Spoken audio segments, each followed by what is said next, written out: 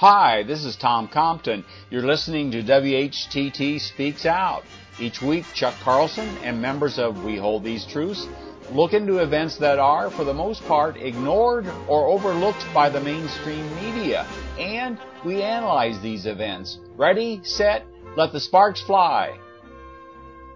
In today's WHTT Speaks Out, we're going to be talking about the subject of ISIL, the Islamic State in Levant, or also known as ISIS, or just as IS, the Islamic State.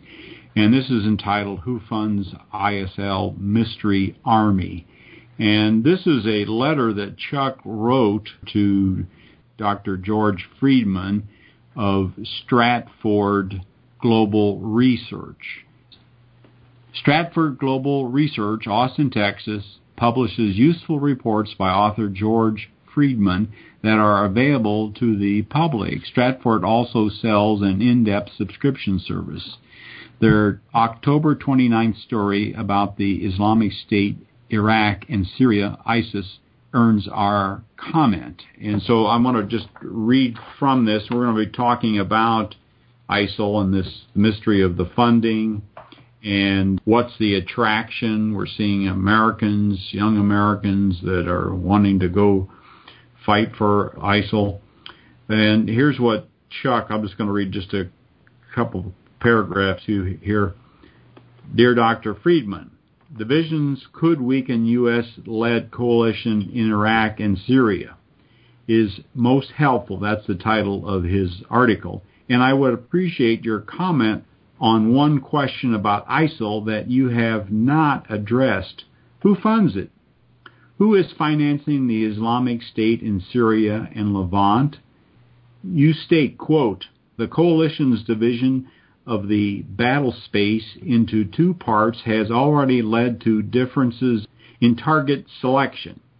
Since earlier limited U.S. operations in Iraq expanded into Syria, the United States and Arab coalition members have focused on critical infrastructure in Syria that supports Islamic State operations in Syria and Iraq. This has included command centers, finance operations, supply depots, and most recently oil refineries. The coalition's strategy in Syria has been to degrade the Islamic State's military capabilities through destruction or disruption of the critical assets that support it, unquote. And then Chuck goes on, but if ISIL is not an internal uprising of one religious tribe against the other, as we are told by our media and as represented by Washington policy, then bombing their supplies will not work. Other observers of ISIL seem to think that it is an army, a small but well-paid professional one, as seems clear by its successes. It appears to be an insurgent army led by war professionals from all over the world. Were it simply a democratic internal uprising like Arab Spring in Egypt, the U.S. would not be soliciting the whole world to oppose it. For Iraq and Syria are relatively poor states, proven not to be a threat to the USA. ISIL is illogical, being played up in certain U.S. religious circles as Islam versus Christianity, or terrorism versus civilization. To the contrary, we see and hear movies from ISIL showing European faces and voices next to Arab faces. And the FBI has all but admitted to unknown thousands of youths have been recruited from all over the U.S. to fight for ISIL, and there are now documented cases of American citizens being killed in U.S. raids on ISIL. We know from former mercenaries that Blackwater, now XE, pays $9,000 to $20,000 per month to U.S. volunteers in Iraq. Please tell me, what is ISIL's pay scale? And then Chuck goes on here. There's a number. We're not sure how many there are, but they tend to be young people that are sympathizing with ISIL. There's a recent case that Chuck noted in Denver of a young woman, Shannon Conley, 19 years old, who converted to Islam and was visiting a church that we've done a vigil at. It's kind of interesting, a Faith Bible Church, and you can hear about our vigil there that we just held a couple of weeks ago.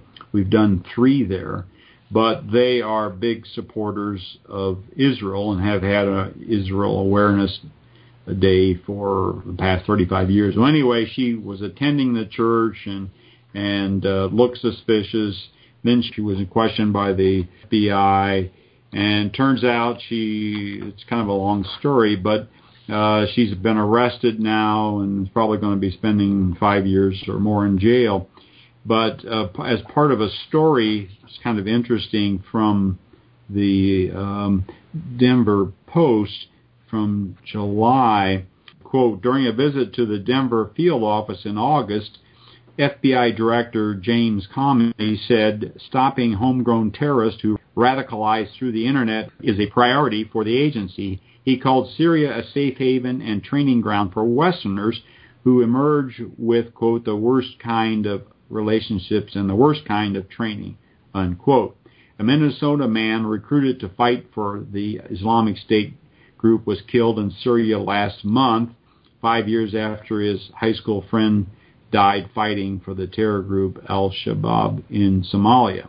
It is unclear how Conley became interested in jihad or holy war. After her arrest, authorities say they found CDs by U.S.-born radical cleric Anwar al-Awlaki among her belongings, and he was the victim of one of President Obama's drone attacks in Yemen, and where his son, who had nothing to do with whatever he's being charged with, was killed in a separate drone attack within a week after his father was killed. Chuck, why don't you give us some comments on all of this? Well, of course, we're going into a lot of detail on one recruit, but the point here is that there's evidence that ISIL is not operating on local Bedouins who are recruited out of little villages in the dismal deserts of Iraq, almost starving deserts of Iraq and Syria, as we're told. We've seen the pictures on the movies of even the killers, and some of them speaking perfect English, British English, in fact. And there's been hints that the cadre of the army over there is anything but locals fighting each other over the territory and trying to reclaim Iraq for Iraqis and so on. In other words, it's been widely rumored and stated with evidence to prove it that they basically are a mercenary force that has an insurgency coming from many different countries. And now we find out that in the little town of Denver, Colorado, there were a total of 4 schoolgirls recruited into this ISIL, all traveling or attempting to travel there to join ISIL as in whatever various capacities they would do. And one of them is this little Marine Conley, who comes from a middle-class family who lives in Arvada, Colorado, so happens to live right next to the big church that's always honoring the State of Israel. So obviously she somehow knew about that. So what we're getting at here is this army that we're told is poor Bedouins and local natives is in fact a recruited mercenary force. And you can bet that if they recruit 19-year-old schoolgirls and try to get them to be nurses' aides and so on, that they also are recruiting gunmen who know how to use weapons and have been in the military and know how to kill people. And this is really what ISIL is all about. Now, in the case of Mr. Friedman, who wrote this really pretty good story, he covered a lot of bases on this, and it was really a good story. We weren't kidding when we said it was good, but he left out the most important part, and that is, where does ISIL get its money, and who are these people that are doing this?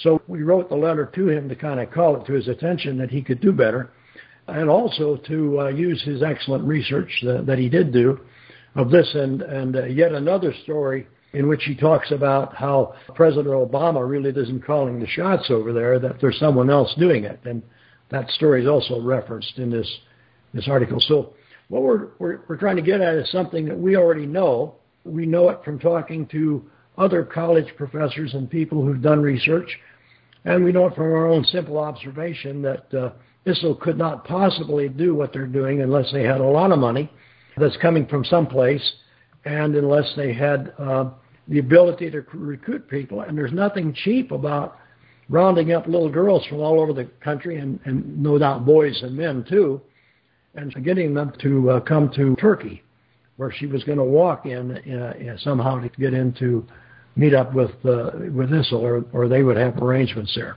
So this is what we're up against in our latest serial war in the United States. We are now paying for bombing attacks, and it's pretty clear that ISIL is fighting this war primarily with weapons either that are provided to them by others, and the best guess from people that we've been able to talk to is Saudi Arabia and the Arab Emirates, those names that you're not familiar with, by Dubois and so on, who are super rich countries that are basically an oil patch with a city on it, and were divvied up years ago when they broke up the oil patch. This was done after World War II. So those are our allies, and they are the most likely cases of the so-called Arab states that are supporting the U.S. on this. And does the money actually come from the U.S. and gets funneled through Saudi Arabia, or is it really Saudi Arabian oil money? We don't know in either case. But we do know that we are up against something that's a lot different than what we're told every day, and we're trying to share that with people and use whatever resources we can find. And we just find it very interesting that 4 schoolgirls, all about the ages of 18 years old, had been successfully recruited for ISIL from one city. These girls, 3 of them apparently knew each other, or 2 of them did anyway. They were Somalis. One was from another African country, and then Miss Connolly, who was a true blue little Irish girl from the USA, I guess. So all of them apparently recruited on the internet. So ISIL has good internet skills too. Well, don't you think, Chuck, we've in the U.S., of course, have created an atmosphere of fighting terrorism, this nebulous enemy, and so we've got all these boogeymen, and we have, of course, the internet, as you suggest, and young people can see that there's something wrong with what we're doing.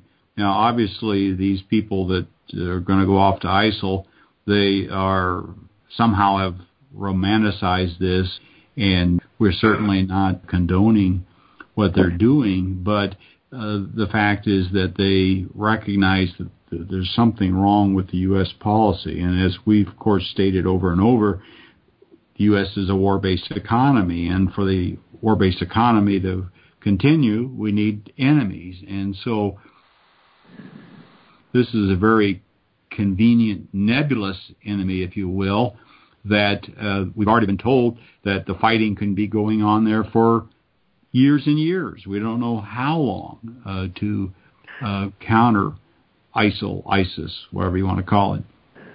Right. That's all very true. But also, it's not a healthy situation to have a lot of people from our country and from Western countries becoming so sympathetic with the aims and by the way, it's very easy to become sympathetic with Arabs if you go there and see what we've done to them. I mean, the people of Iraq have been totally destroyed, and 1 million of them may be killed by the U.S. actions there.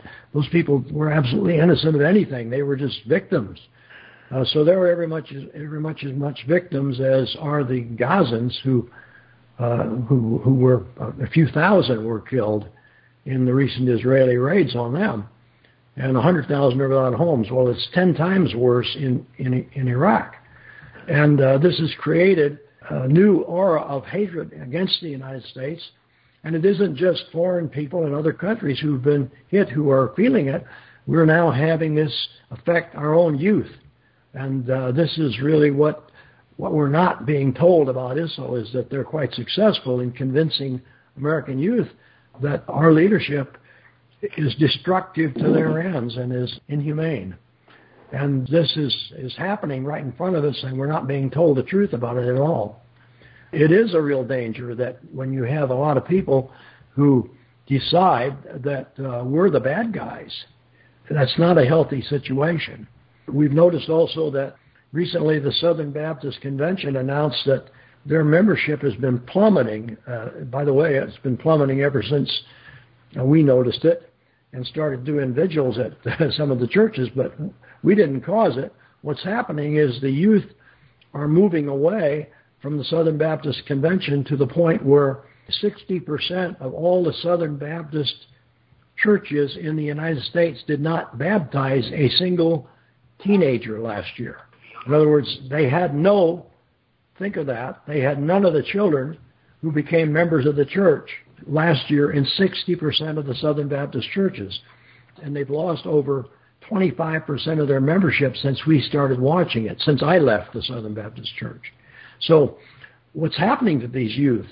When we go to do a vigil at George Morrison's Faith Bible Chapel, there's a few young people that are kind of drug in by their parents. They're sort of the less than teenagers, lower teenagers. There's a very few young family people there. But when you take a look at the crowd from above, it's a sea of white hair. And so this is what's happening to our churches. It's happening all around us. And we have people able to make a convincing story over the internet to recruit young people into a foreign army. Whether they're paid or not, we still don't know. And the last point I want to make is our leaders know all this, and my story points that out. Our leadership of our country has excellent intelligence. They know if a single truck crosses the border from Russia into Ukraine and what model of truck it is and probably what the cargo is. They can tell that. So why can't they tell us what weapons ISIL is using, and why can't they tell us how much they're paying their recruits and how they're getting them? And I think the answer to all those things is they're all bundled up. We're not supposed to know because the answer is not comfortable. Yes. The action is in the reaction. So we created the situation with our war in Iraq and Afghanistan where opposition grew to what we were doing and the so-called rebuilding, all the graft that went on involved in that. And look at how often we all find ourselves disagreeing with our government passionately. Yes. Constantly. It's not a mystery. Your family and relatives will tell you that if you haven't figured it out for yourself. And we do disagree a lot. And what's happening is yes. Young people are disagreeing much faster than we are. They're catching on. And this means that we need a big fix here. Things need to be corrected. Right. Absolutely. So we don't have to leave.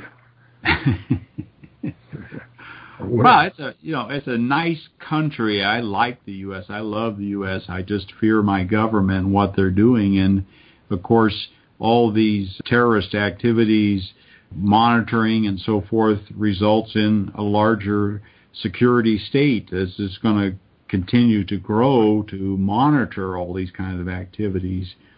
And certainly we need to wake people up to what's going on and take positive measures to what's going on. And this is our small attempt here at We Hold These Truths to provide the information for the thinking people that are out there. Any other comments from anyone? No. Well, I was just reading CNN today. It was talking about that